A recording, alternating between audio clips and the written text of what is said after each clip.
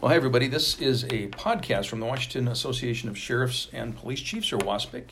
And again, thank you for joining us. We do these podcasts regularly when we can. My name is Steve Strand. I'm your Executive Director for the Washington Association of Sheriffs and Police Chiefs, or WASPC. Our guest today is Chief Eric Scarpin. Did I get that right? You did. Thanks, you. Steve. I appreciate that. As somebody whose last name is also hard to pronounce.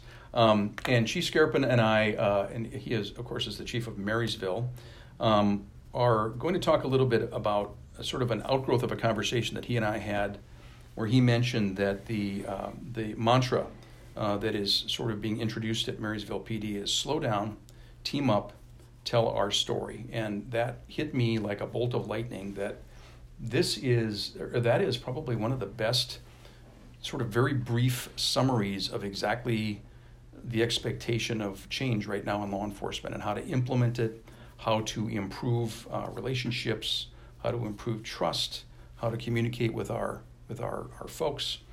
There's so much in that phrase, slow down, team up, and tell our story. So we want to talk about that in managing change. So again, welcome, Chief. Thank you. If you could, briefly, can you talk a little bit about just your background, your biography, what brought you to Marysville PD? Yeah, sure. So born and raised in the Northwest. I got into police work in my teens. I was a police explorer and started in 911. Worked with the Redmond Police Department there in the 911 Center. And through those experiences, I knew I wanted to be a police officer. Mm-hmm. So that led me to a long career with the Redmond Police Department. Moved through the ranks there, was hired as a officer in 99, and then eventually moved into supervision in the late 2000s, and got onto command staff around 2012. Moved through a variety of roles at Redmond, forwarded my education along the way with both a bachelor's and a master's degree, and came here just in 2020, arriving as the Chief of Marysville. So mm-hmm. Very happy to be in this community. Mm-hmm. And of course, Marysville, rapidly growing community in Snohomish County. It's is it about 70,000 now? Yeah, so we're just over 70,000. We have 20 square miles. We have a really unique jurisdiction here. I-5 running right up the middle. Neighbors to the west with the Tulalip Tribal Reservation. Have other local jurisdictions that we work closely with Arlington, Lake Stevens, and the Sheriff's Office. Mm-hmm. Number of casinos in the area, and a really interesting community. I have residents here describe it as a gritty community. It's a working class town. We have great people that live here, but we have real problems too that we need to help when it comes to a public safety standpoint. Yeah, and combining growth with all the dynamics you just described is both challenging and rewarding. I can only imagine. If I could, let me segue into the next question, which is, you talked to sort of about where you came from and your expectations of law enforcement. How have you seen this profession change in the time that you've been doing this? Yeah, so 2 decades goes by mm-hmm. really fast, mm-hmm. And we in law enforcement, we've been under constant state of change. There's never been a year that's gone by where something hasn't changed significantly. I think right now you have a real confluence with that change, like almost an exaggeration of that change. But it's one of those things where we've been through times where we've had to change our tactics before, our procedures. We can always find ways through that. One of the ways that I've had it described to me as law enforcement is like water. It will always find a way. Mm-hmm. And that has been my experience too with change over the years is, we've had a court change or a law change, and we always find a way to make it work for what we're expected to do and what our communities expect from us. And we're taping this podcast in the fall of 2021. We've got a session coming up in 2022 where WASPC and our state sheriffs and chiefs will be looking for some changes to the reform laws that were passed in the most recent session in 2021. But and certainly there's been a lot of discussion about the needed and necessary changes that we're looking at. However, if you draw back a little bit, WASPC has supported reform, the goals of reform, the overall goals of reform, as long as they're productive, even though the laws that were written sometimes didn't necessarily lead to that, and we're looking for some changes. However, if you look at the big picture, What is it that you think society, that the state of Washington, that the public is looking for in terms of change when you talk about reform? And it sort of gets to that mantra that we're talking about. Yeah. So when I think about that, we almost hit a hard stop over this last summer and legislative session. We heard very, very loudly from the community that they want something different from their public safety solutions. They want us to have a greater respect for the people that we have to deal with out there on the street. And that's regardless of what the problem is, be it mental health, a criminal issue. They want us using less force. They want us treating people with more respect and really respecting the sanctity of human life. That to me seems the overarching goal behind all of this. And so, as a new police chief, I sat back thinking, okay, there's going to be a legislative session this year. Yeah, I don't think I'm going to get involved with that right now. I want to kind of get my feet underneath me. And then very quickly I realized that was not going to be a successful strategy given the kind of change that we're facing. And I dove into trying to address those things positively, both from back home at the agency, getting people ready for what I saw as coming down the pipeline, as well as trying to impact better outcomes at the level for state lawmakers so that it really benefited the profession overall. When it comes to addressing change and the change that was essentially thrust upon law enforcement, one of the things that I thought was most important for our agency was to step back from that and get them ready. So when it came to those law enforcement reforms taking effect midsummer, we had our policies prepared a month in advance, and that fully vetted by our people.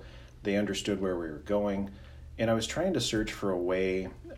I had just taken the patrol tactics course over the summer as well. That was hosted by Tulalip, and appreciative of Chief Sutter over there and getting us through that training.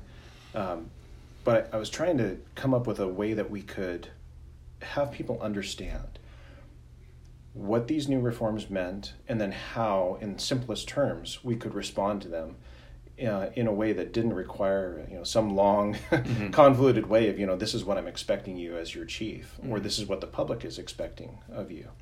And that's how we came up with this slow down, team up, and tell our story approach. And you can apply that to so many different aspects of policing and really tailor to whatever you're dealing with. And we found it's really resonated not only with our police officers, but with our partners in the fire service as well. Oh, interesting. I hadn't thought about that, but you're exactly right. And if you look at particularly some of the issues related to behavioral health pickups and that kind of thing, that slow down, team up, and tell our story both for fire and police.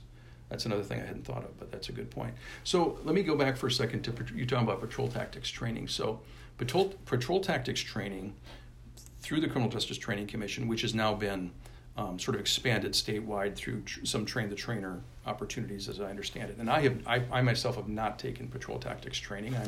I'm no longer sworn, so I haven't taken it. I would tell you I have heard from an amazing number of chiefs and sheriffs and command staff. They said this training rocks. I mean, very, very positive, and it was substantive, and it really is sort of boiled down to what you just said. Slow down, team up, tell our story. And I've heard chiefs and sheriffs expressing how internally within their agencies it's led to really substantive change. Can you talk a little bit about that? Yeah, so if you think back to any time that you've spent on the street and the very best police officers that you dealt with or that you tried to emulate or that you used as a role model, I always think back to that officer that was calm, cool, collected. Maybe they weren't first to the scene, but they had a plan. Or it might have been that sergeant who said, hey team, this is a pretty dicey one. Can we meet over here and come up with a quick strategy on how we're going to deal with this? And it always drove better outcomes for the calls that I was on with those type of people. And for me, that's where I kind of draw this inspiration from is, how do you make sure that you control the pace of what you're dealing with? Because a lot of times when we look at even an emergency, we can do things either by positioning ourselves or how we choose to approach something that allows us to control the pace of the engagement. And that's both criminal and non-criminal factors. When it came to these law enforcement reforms and talking about slowing down, one of the first things we mentioned to our officers was, okay, well, so you get a suicide attempt call. Make a phone call first. Get some more information. Is this happening now? Is it old information? Because sometimes we get incomplete information with that call intake. And it's not because our 911 call takers don't want to get it. Sometimes it's just not available right there at that moment. So it's collecting more information, determining what you need, what resources you need to try and drive a good outcome at the scene. Mm-hmm. And then bringing as many resources to the scene. That's the whole team up part. How many cops do you need to get there in order to make this safe? Mm-hmm. Sending the message to our people, hey, the non-emergent stuff can wait, especially when you're dealing with something where you need more people. In Marysville, we've become very adept at handling a lot of calls for service with not much staffing. I sent a real clear message to my people. It's okay if it takes you longer on some of that stuff, because we have to slow down and get together and make sure we have a good outcome on this other stuff. And that's a really productive conversation, and it is about what is the public expecting of us.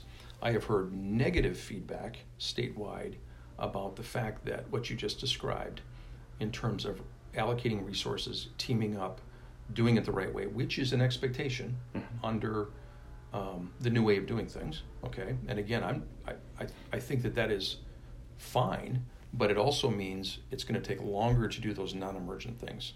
And community members are telling chiefs and sheriffs it's taking longer for to get an officer or a deputy for certain things.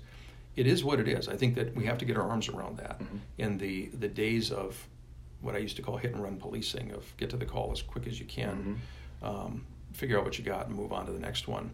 This is very different. It just is. Yeah. And the other thing that I thought of as you're talking about this is, particularly when you have conversations with community groups, reform advocates, we talk about defunding the police and there should be less law enforcement. What I'm starting to hear more and more of, including from the academic world and in fact even community groups, we need more police. Safer is more police. More police does not equal more incarceration, does not equal more arrests. It equals being able to implement the things you just talked about. Do you agree with that? Yes, yeah, wholeheartedly. Mm-hmm. When I first got here, I recognized that our people were driving to calls for service and placing calls to clear other calls for service. I said, please, you've got to stop doing that. You're not doing yourselves any favors. You're not focused on where you're going and what you're expected to do right next. And that doesn't help us out when it comes to providing actually the best quality service that we can provide. So, right. So slow down, team up, tell our story. So let's talk about slowing down and teaming up. Can you provide, do you have any examples of, where this has manifested itself and sort of how it went within the agency? I'm sure some people are sort of like, what are we doing? This is different than what I'm used to. Yeah. So there's two examples I'll give you. First was a medical involuntary commitment example. Officers were called to the scene of a domestic violence dispute. There was a minor assault that occurred between an adult son and his father. So it wasn't a mandatory arrest situation. The adult son was clearly suffering from a mental condition. He was off his medications. He really needed to be seen by a hospital facility. This is a 350-pound angry dude who's off his meds. And I actually witnessed this call where I saw my officers go there. I was just going to interrupt and say, this is also the first paragraph of a bad story in the newspaper. It could be. In many cases. Yes. Yep. Could be. Mm-hmm. And we're prior to reforms, we might have just immediately gone hands-on with this person. It probably would have resulted in injury to him as well as injury to the officers. Mm-hmm. This guy was that powerful. But they came up with a different plan. So they're talking, they're negotiating with him, they're controlling the environment by getting family members out of the area where they're not amping this guy up, summoning more officers to the scene. We ended up actually with the entire patrol crew there, about 5 officers. We had an engine company from Marysville Fire, and then a transport aid car with accompanying staff from Arlington. And it took about 10 people to be able to basically guide this gentleman into the gurney and then strap him down while not necessarily using force, but definitely guiding him, because he ended up, he was more verbally combative than he was actually combative with us.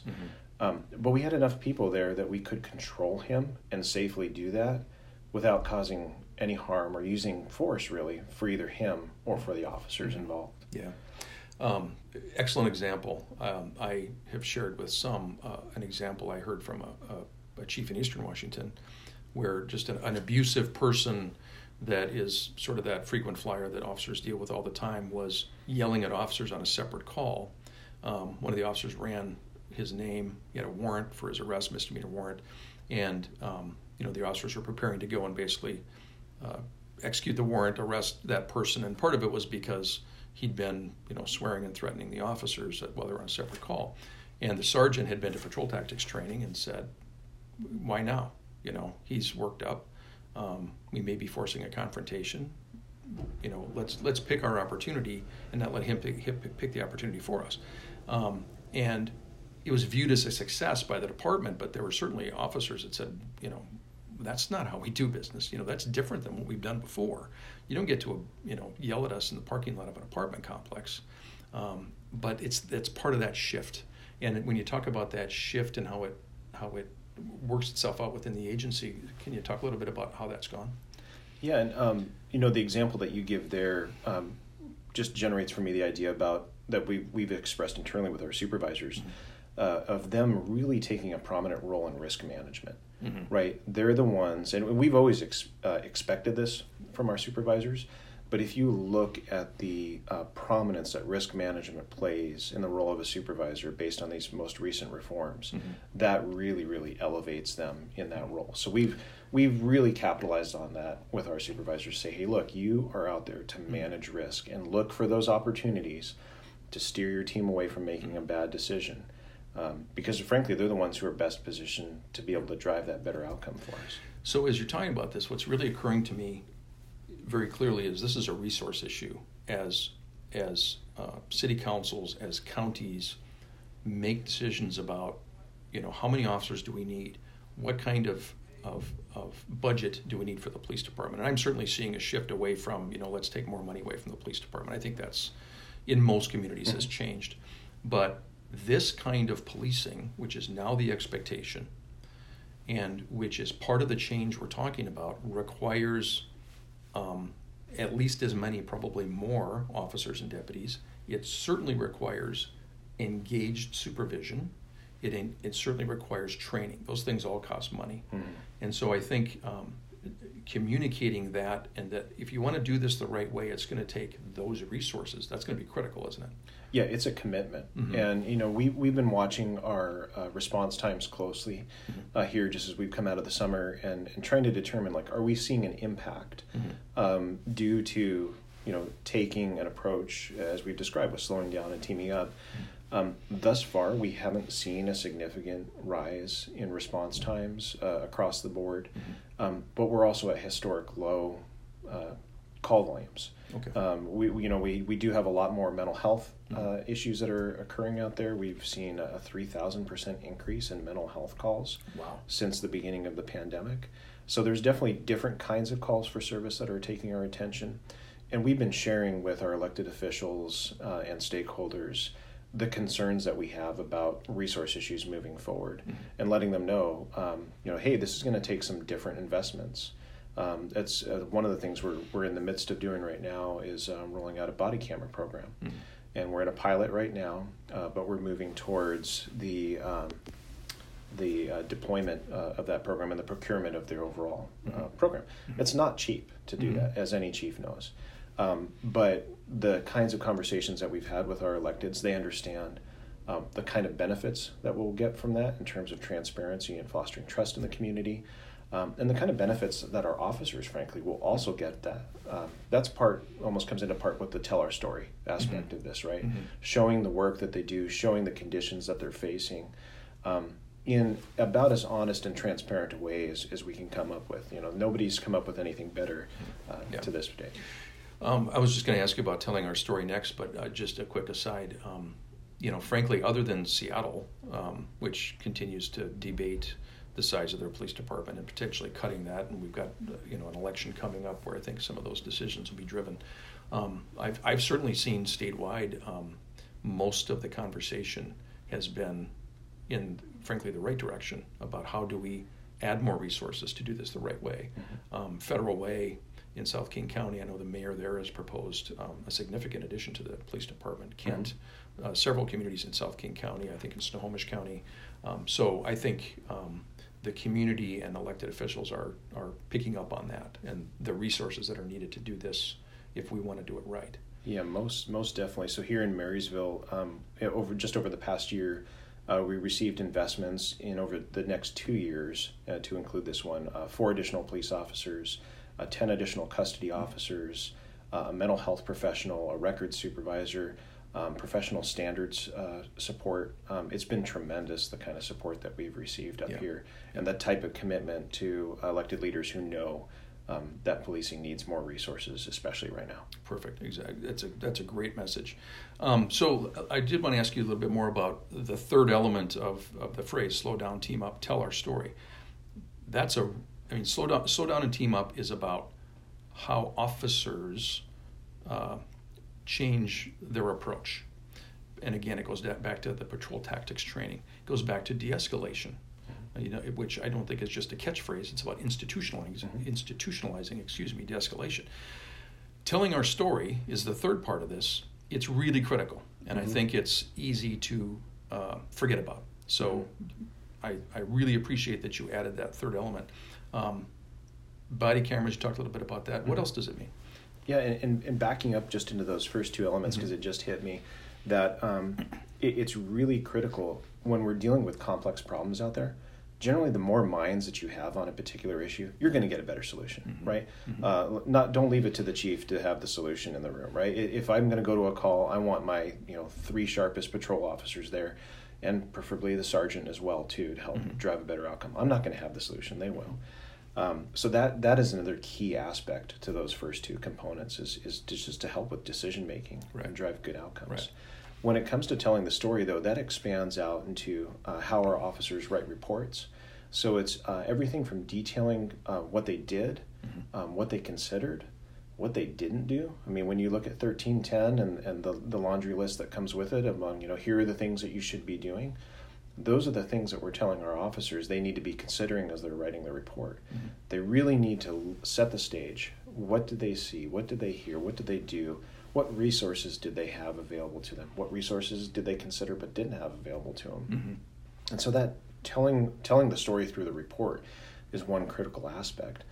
But on top of that, it's taking those good examples of great police work and just really promoting the heck out of it. I mean, this is telling anybody who will listen, be it social media, creating videos, talking with community groups, sharing with your elected officials, and speaking with an authentic and genuine voice from the agency, not from just one person, but from a variety of different sources.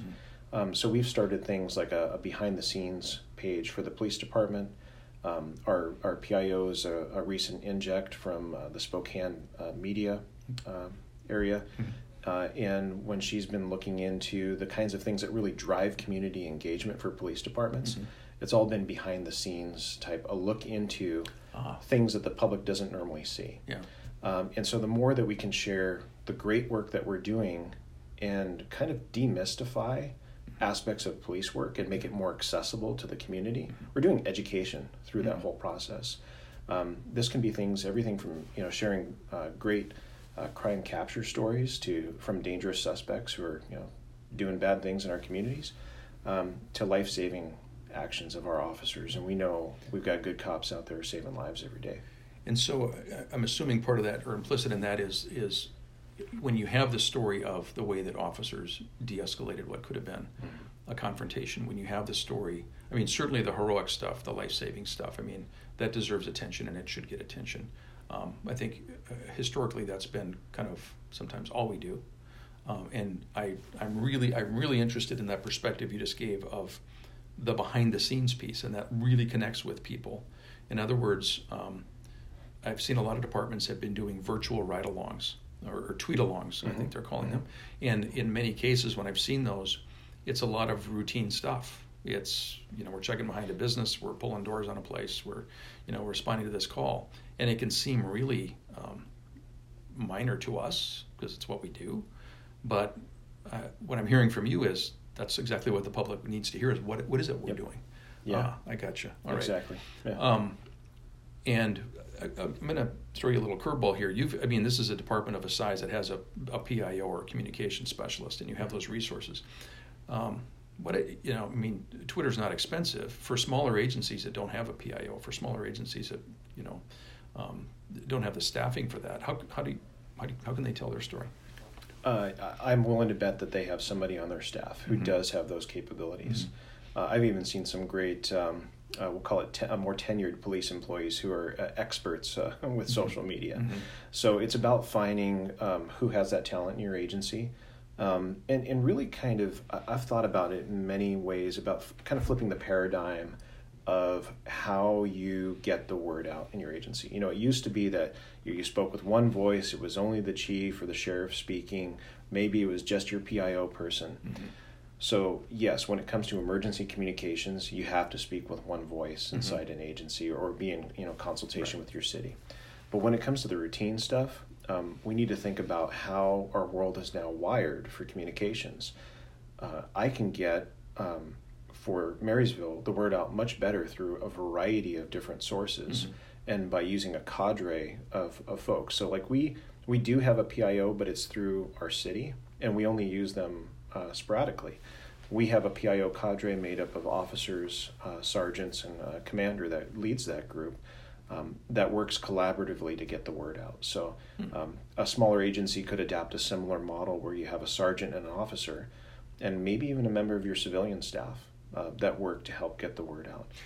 And have you noticed as well that, and I don't want to attribute it just to age, but just people that are more conversant with social media, more conversant with everything you just described, not only being okay doing this, but enjoying doing that. Is that what you're finding? Oh, some people get a real thrill out of it, right? Okay. And then it's about, for the agency, what works for your area. When I first got here, we weren't using Nextdoor at all, but we were using Twitter.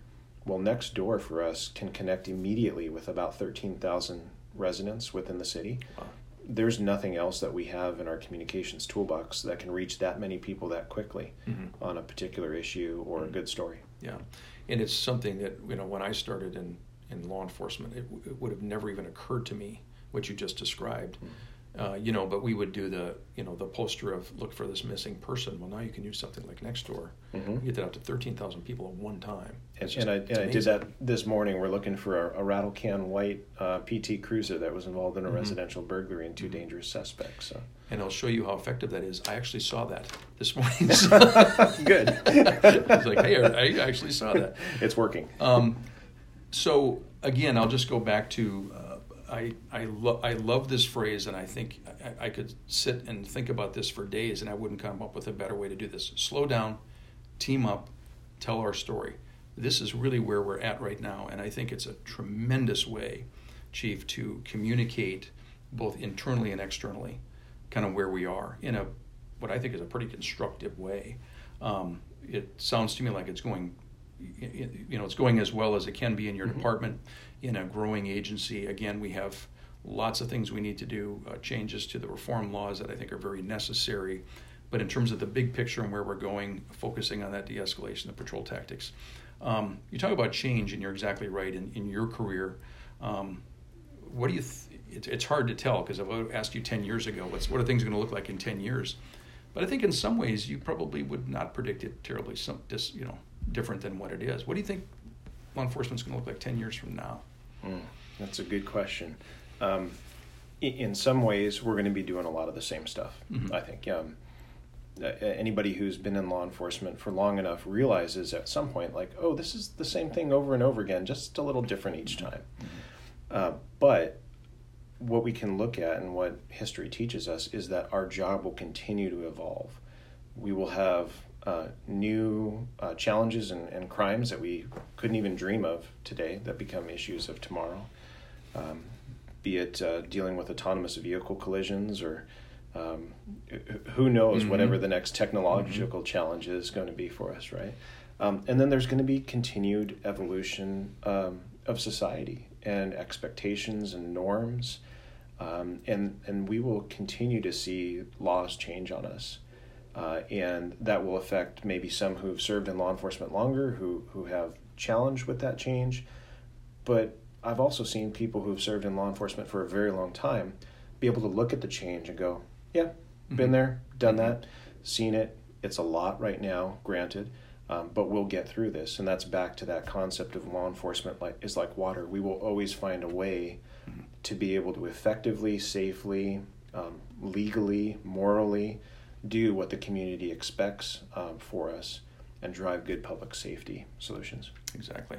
Well, thank you. This is I have learned a lot just in the roughly half hour that we've been talking about this.